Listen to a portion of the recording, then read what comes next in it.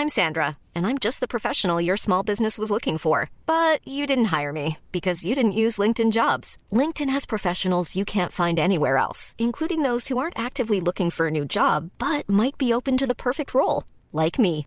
In a given month, over 70% of LinkedIn users don't visit other leading job sites. So if you're not looking on LinkedIn, you'll miss out on great candidates like Sandra. Start hiring professionals like a professional. Post your free job on linkedin.com/people today. Hey, I'm Ryan Reynolds. At Mint Mobile, we like to do the opposite of what Big Wireless does. They charge you a lot, we charge you a little. So naturally, when they announced they'd be raising their prices due to inflation, we decided to deflate our prices due to not hating you. That's right. We're cutting the price of Mint Unlimited from $30 a month to just $15 a month. Give it a try at mintmobile.com/switch. $45 up front for 3 months plus taxes and fees. Promo rate for new customers for limited time. Unlimited more than 40 gigabytes per month. Slows full terms at mintmobile.com. Bobby Moore and Sir Geoff Hurst, the Trevor Brooking and Billy Bonds, Paolo Di Canio, West Ham United. We celebrate our victories, we stick together in defeat. Proud of our history, West Ham United, more than just a podcast. More than just a podcast. Good morning, good afternoon, or good evening. This is More Than Just a Podcast. This is a special FA Cup special. We're recording this on the 10th of May 2020, 40 years ago today. West Ham won the FA Cup. In fact, they haven't won the FA Cup since. And we took this opportunity to speak to our friend of the podcast, David Cross, who obviously was quite instrumental in that final. This is an interview recorded on Sunday morning of the anniversary. It should be going out on the afternoon of the anniversary. Yeah, so let's hear what David had to say. And we welcome back to More Than Just a Podcast, a friend of the podcast, David Cross. Good morning, David, on this special day. Hi, Sean. Thanks very much. Something happened 40 years ago today, didn't it? Yeah. I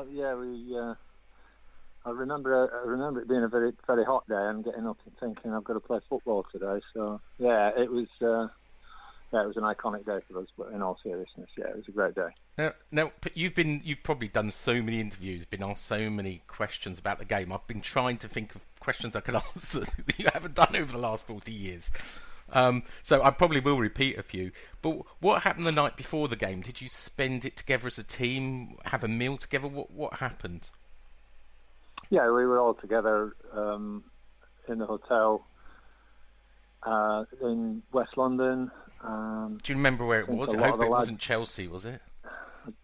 I can't remember what it's called. I should remember it, but I can't.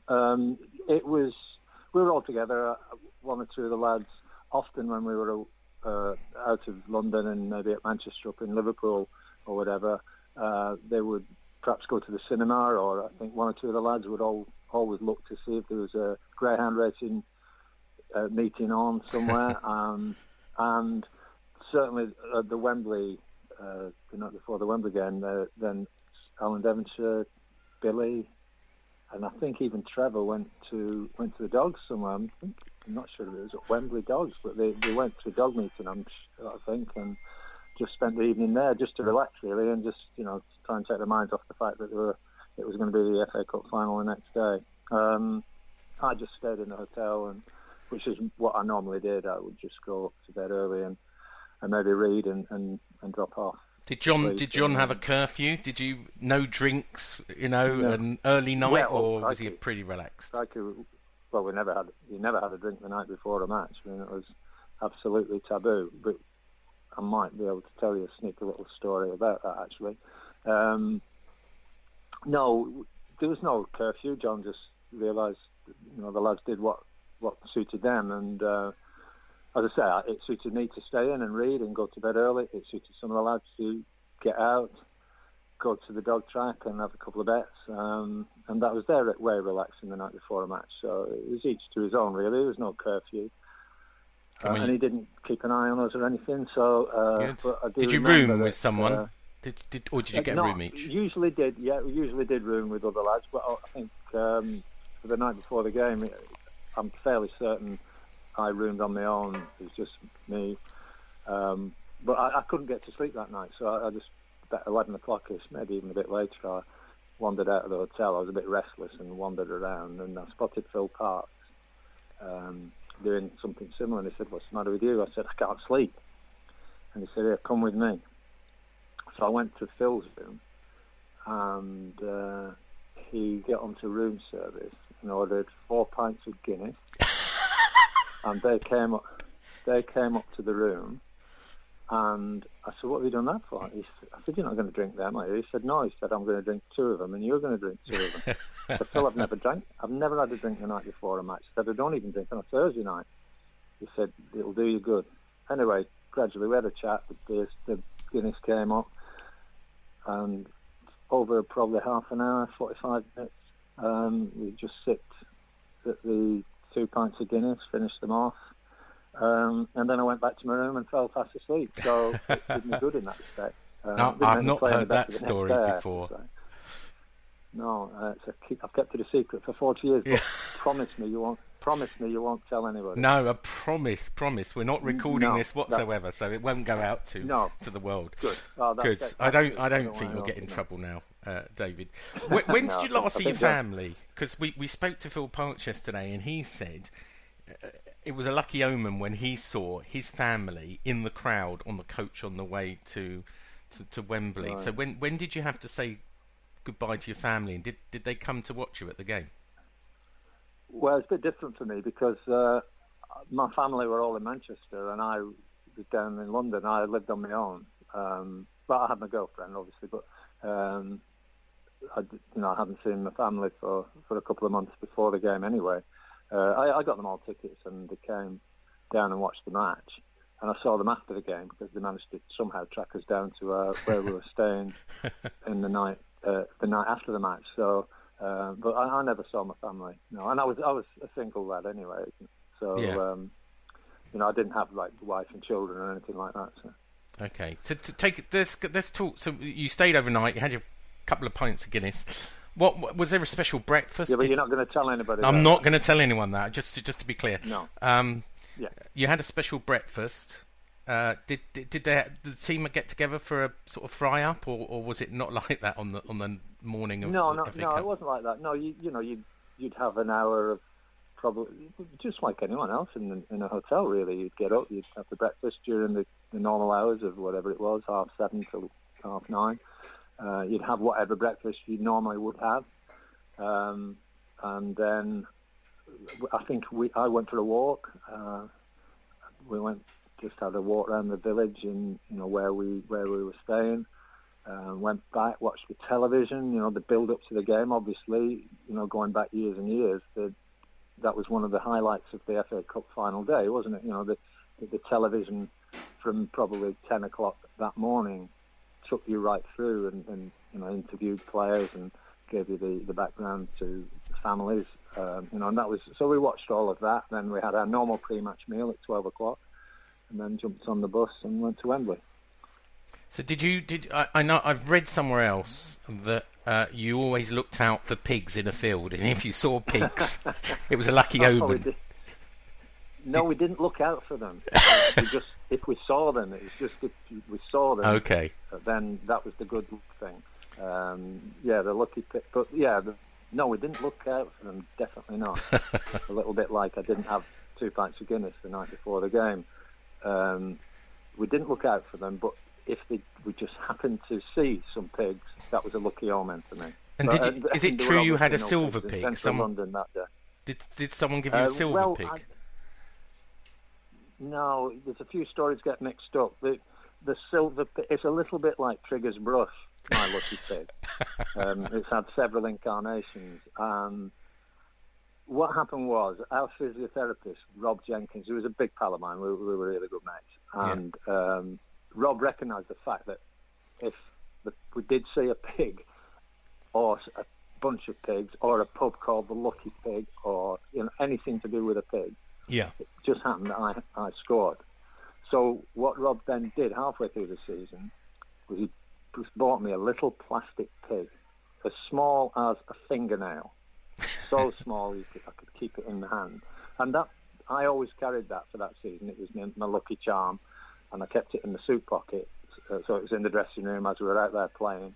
It would be in the pocket in the dressing room. And then for the cup final, I thought that I needed to just make this a little bit more lucky. So I held it in my hand during the match. And it was a little pink pig. And people say you can't have had anything in your hand because they can't realise how small it was. As I say, it was the size of a fingernail. So it was easily just held in my hand. Anyway, years later, my son lost the lucky pig. I was about to ask you with that. It when he was young, and he lost the pig. So my family bought me the reincarnation, which was the pink pig, which you might have seen photographs of. But that wasn't the one that I carried. It's not the original During the match. Which son? No. Like who was it? Like Bobby, is it, that lost it? Bobby lost it. I couldn't really blame him because he was only 18 months old. So it wasn't really his fault. Okay, let's move on. Dressing room. So big day, big match. Was that the biggest match I assume you played in up to that point? Yes, I played at Wembley before. I played for Norwich City against Tottenham in the 1973 League Cup final. Yeah. But the FA Cup final was clearly the biggest game. The game that every young footballer wants to play in. And a point I've always made actually is that if you ask a young footballer what one of his ambitions is, he's likely to say, I'd love to play in the cup final. And very few people say, I want to win the cup. It's to play in the cup final. Yeah. So, to be part of it is the day, really. And in that respect, the semi-final is a more important game, because to win that, you get to the final and then you just pray that you're going to be selected on that day. But, to play in the cup final was, for me anyway, someone born in the 1950s and grew up with only one televised match per year live on TV, being the FA Cup final. That was the only game we were able to see live when I was a little boy. So to think that I was playing in the cup final was a fantastic thing for me. So that was the biggest game for me.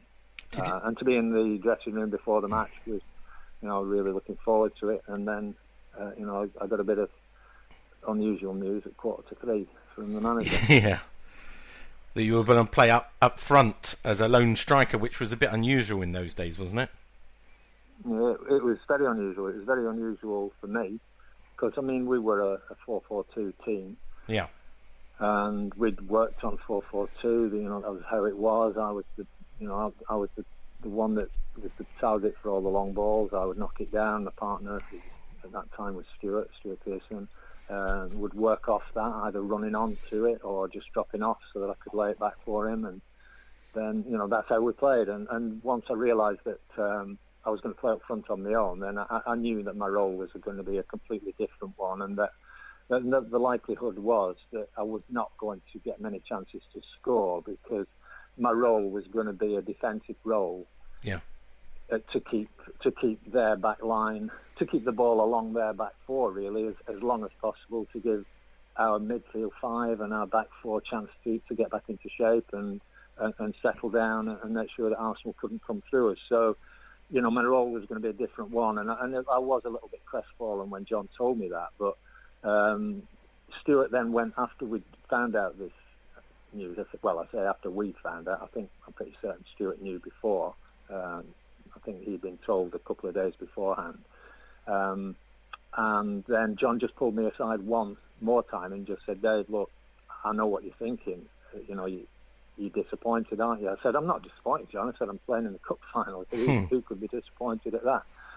I said, but I realise, the implications of what's going to happen. And he said, look, the reason I've done this is because I believe in you and I believe you can do this job for me.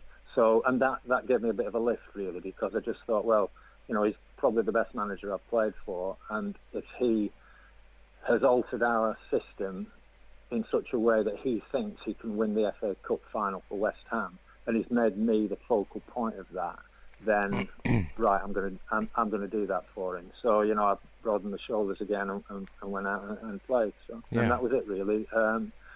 And it worked. It worked. Yeah, you obviously really you were instrumental in making Sir Trevor famous with his header in the build up to the goal. Well, yeah, Dev did brilliant. I mean, and at one point I wouldn't want to miss either. Going back to the fact that I played up front on my own was even more important than that. Really, was that Stuart played in midfield, and Stuart was a big game player. He played for England. He played in cup finals before for Man United. He really was a big game player, and he could play that way. He could play as a midfield player. He could play faced up towards the opposition goal, where I was a back-to-goal player, who relied on service and then giving it back to the good lads who could create things, and then I got in the box and got on the end of it, and that was my job for most of my football career, really. But Stuart could do that job. Stuart could drop off into midfield and play as a midfield player, and he had the best game. For me, he had the best game he ever had in a West Ham shirt that day. The fact about me being up front on my own really was I knew I wouldn't have many chances to score, and once Dev had got down the line and crossed the ball and Pat Jennings flicked it and it was coming towards me, then I realised that this was my chance, and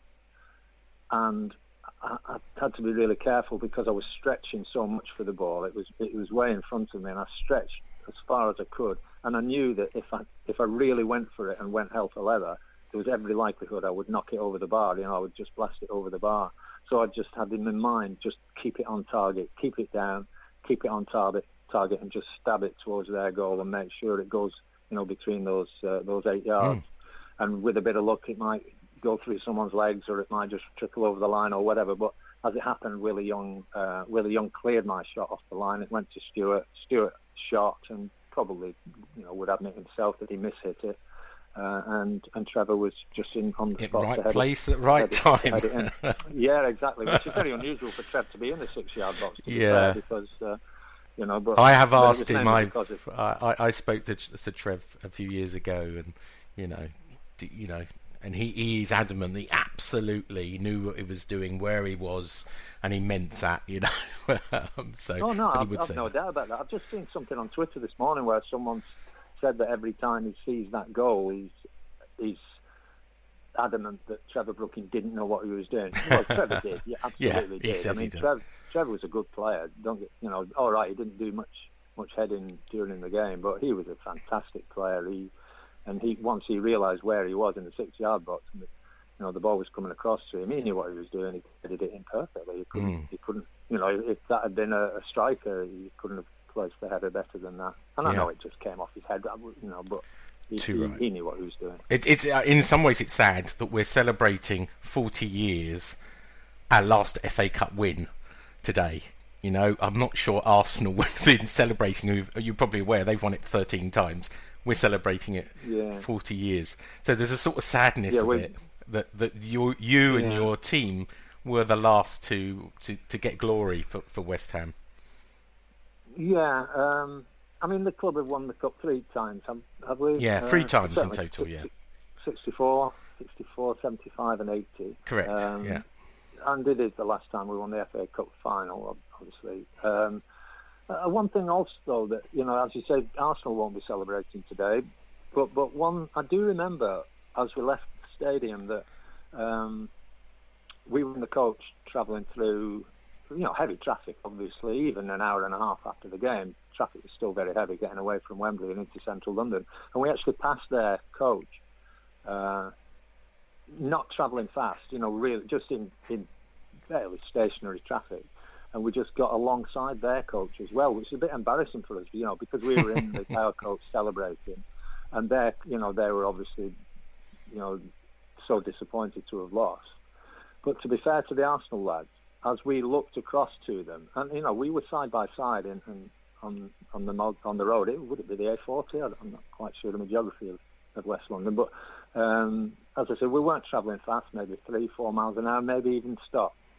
But the Arsenal lads looked across to us, 3 or 4 of them anyway, and just nodded their heads and put their hands together to sort of clap for us, to say, well done, lads, and enjoy yourselves, which I thought was really nice, really a generous gesture by those lads. They were so disappointed, obviously, they'd been beaten by a second division team.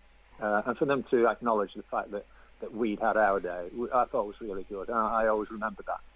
Yeah, well, do you know what? Last year I went to the new Spurs Stadium and I was a guest in the corporate and I was in the players' box and I was sitting next to Pat Jennings. And, he's the nicest guy you'd ever meet. Really is. And he looked after me all day, going, this guy's West Ham shoulder, this guy's West Ham, this guy played for West Ham. So he's my only person I've met who's on the opposite side. But I did rib him a little bit about Trevor's goal. Yeah, I mean, I think Pat's only fault on that was he didn't get much on his fingertips from the cross of Devs, and it came to me, it fell to me, which then back-footed all their defenders and put them on the line. In fact, because they all went on the line, that's why Willie cleared my shot. But he would probably be disappointed if he didn't get more of a hand on it and get it right out of reach of our striking player. Now we've talked. You're right. He was a lovely bloke.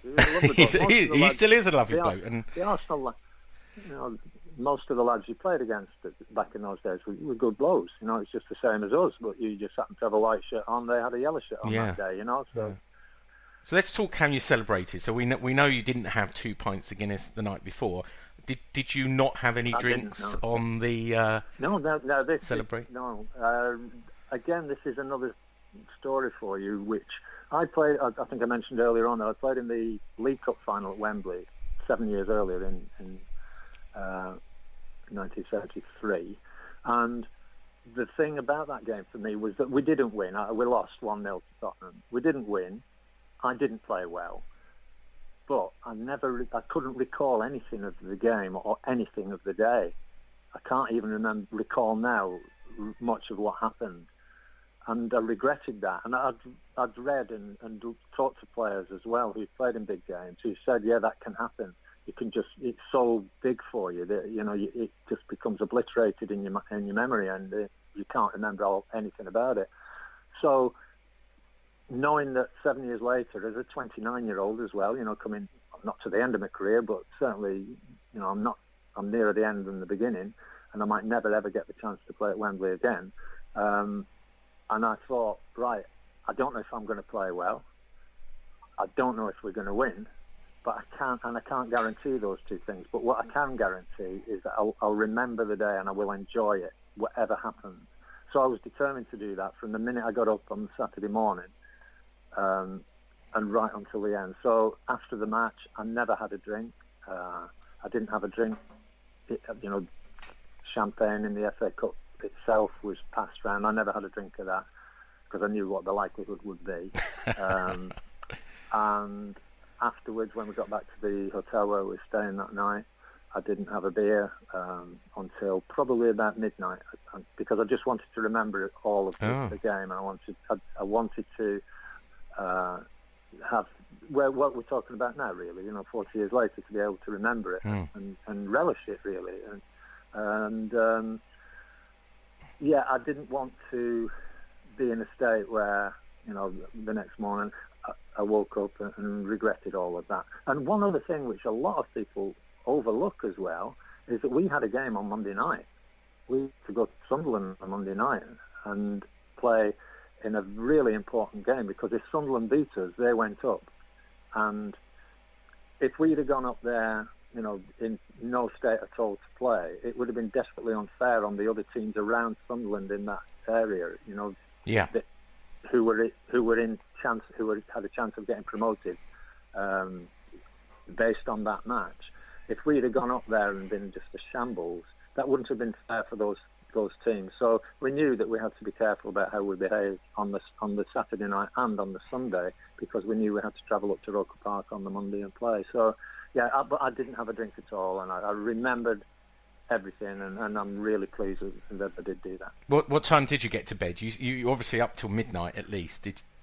Was it a late one? Yeah, or? yeah. I mean, no, not particularly late. I wanted to watch Match of the Day because Brian Clough was on there, and he had to make his apologies, I think, to Trevor after what he'd said on the morning. And so we wanted to watch that. Then probably you've got to bear in mind as well, it's been a long, long day, and it was a hot day as well. Yeah. I played up front on my own, and it would have been hard enough on a normal winter's day, but 90 degrees in that stadium, it was hot. So we were tired, physically tired, and mentally as well. So I think probably when I said midnight early on, it might have even been 11:30, but I went to bed. I just went to bed and and then look forward to the celebrations the next day. Yeah. So 40 years later, what do you still own from that day? I saw you had your scarf when you spoke to TC. Yeah. On your video call. What mementos have you got? Your shirt? Have you got bits and pieces of that day, or has it all been lost by Bobby? No, just the lucky pig went. No, my daughters have got me making a promise that I made on that video with TC. So I've still got the kit that I played in. Apart from the shirt, I've swapped that with Willie Young. But I have got we had two shirts for the game. We had long sleeves and short sleeves because some lads played in long sleeves, some in short. I played in short sleeve shirt that day, so I was able to keep my long sleeve one. So I've still got that. But my two girls are staying at our house at the moment through the lockdown, and they've made me keep the promise to TC that I'll wear my kit today. So I've got the shirt, I've got the shorts, and I've got the socks that I played in. So now I've been asked by someone. Have a look at Twitter. Jay have a look asked at me. Twitter later in the day. Yeah, so. Jay's asked me to ask a question. Have you tried your walk-on tracksuit top on yet?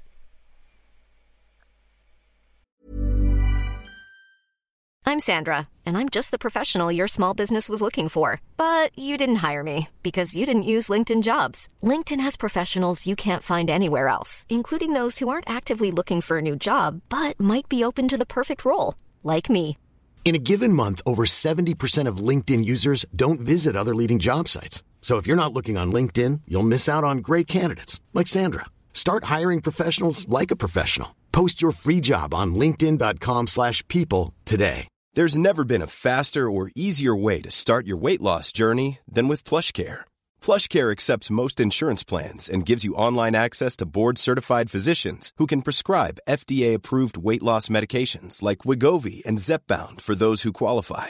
Take charge of your health and speak with a board-certified physician about a weight loss plan that's right for you. Get started today at plushcare.com/weight loss. That's plushcare.com/weight loss. plushcare.com/weight loss.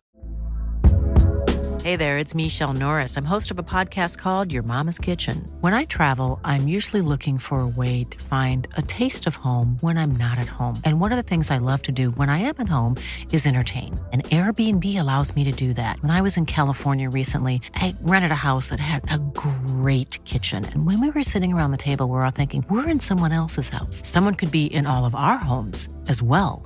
If you have a home, but you're not always at home, you have an Airbnb. Your home might be worth more than you think. Find out how much at airbnb.com/host.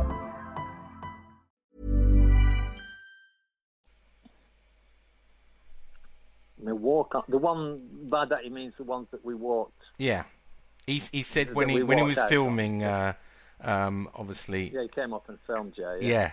So. Have you? He said you were reluctant to try it on camera. Oh, I wasn't going to do it for him. No, he wanted. Yeah, he wanted me to try it on. That's right. No, I haven't. But my girls are blackmailing me. Really. Are they? They've made me. They've made me put the kit on, and they're going to film me and put it on Twitter. Excellent. That's good news. That's good news. Good. Well, I hope you enjoy the day. I'm going to ask you one question about football. We asked this about Phil Parkes yesterday. Where do you stand on the return to football? I know that everybody's talking about neutral grounds, etc., and whether football should return. Do you have a view on whether football should return this season? I worry logistically about how you could do it. We don't know how long this lockdown is going to take us through, and we don't really know how, even when the lockdown is finished, whether we'll get back to any normal kind of life where people can go out and watch football or watch cricket. So the main thing that sits in my mind constantly is that I think most people in our country believe in fairness. Yeah. And to be fair to some, let's say, just go one team, Liverpool, they've been the best team this season, and they deserve to win the Premiership. And if you scrubbed it completely and went back and said, like, this season didn't take place at all, that would be so desperately unfair on Liverpool. You've then got the other side of, if you scrapped it, then someone like maybe West Ham would escape a relegation problem. It's so difficult when you look at it from all sides. Yeah. What do you say to Leeds and West Bromwich Albion, top of the Championship? Sorry, you're not going to get promoted this season. So going back to the thing about being fair, I think we're a nation of fair-minded people, and it would be better, I think, to, if you're going to scrap a season, scrap next season and finish this one, and then just see how it pans out. And again, logistically, it's not great because the footballers have had 2 months off now. They're going to have to do a pre-season. They're not going to be the same as they were 2 months ago, where they were, in full flight and ready for the last few games of the season. It's so difficult, and I'm just glad that I'm not a part of any decision-making process. And whatever happens, there's no right or wrong answers, is there? Unhappy. Yeah. No, there's going to be some people very happy, some people very unhappy, and it's a no-win situation for whoever makes those decisions. Yeah. Anyway, I just want to wish you a very happy anniversary. I look forward to the pictures of you in your shirt that your daughters have blackmailed you in. And thanks really for taking the time to talk to us today on this special day. And I don't mean this disrespectfully, but I hope West Ham get some new heroes in the next 10 years, and we're not talking in 10 years' time on the 50th anniversary going, this is the last time we won the FA Cup. No, let's hope. But if not, I'll speak to you in 10 years' time, David, if that's okay. Yeah, all right, Sean. Well, it's really nice to speak to you and nice to share this day with the fans. And that's a big thing with me as well, that, people ask me about my relationship with the fans at West Ham, and you would have heard me say this on Tony Cotty's thing last week, that, I never really considered that I was a West Ham player, a typical West Ham player, and was worried when I signed for the club that I might not be taken on board by the West Ham fans, because I wasn't one. I wasn't at Trevor Brook in Arwen, Devonshire, and I knew that. But John Lyle told me, he said, "Look, that's because you're different. That's why I've signed you." He said, "We need someone like you. We need someone to go and be difficult to play against, and who works hard and who gets in the box and doesn't mind getting hurt to score goals." So I was worried that I might not be a West Ham player in that respect. But the fans somehow took to me and made those 5 years at Upton Park, for me, the best 5 years of my football career. So, to be able to engage in this way with all the guys who listen to your podcast, then that's an honour for me as well. Yeah. Well, they will hear how you didn't drink 2 pints of Guinness. We'll make sure that's edited. It doesn't sound like, Never happened. Great. Thank you. Thanks, David. And stay safe. Yes, I'll do that. So right. Watch out for Twitter. You'll see a good video, I think. We will do. Thanks. Bye. All right, Sean. Bye. Cheers, mate. So there you go. Our thanks to David Cross. As he says, check out his Twitter to see him putting on his top later on Sunday or on Monday if you're listening to this on Monday. It's goodbye from me, and it's goodbye from David Cross. Bye. Bobby Moore, more than just a podcast. Go on, you Irons. Back on Monday. Bobby Moore, more than just a podcast.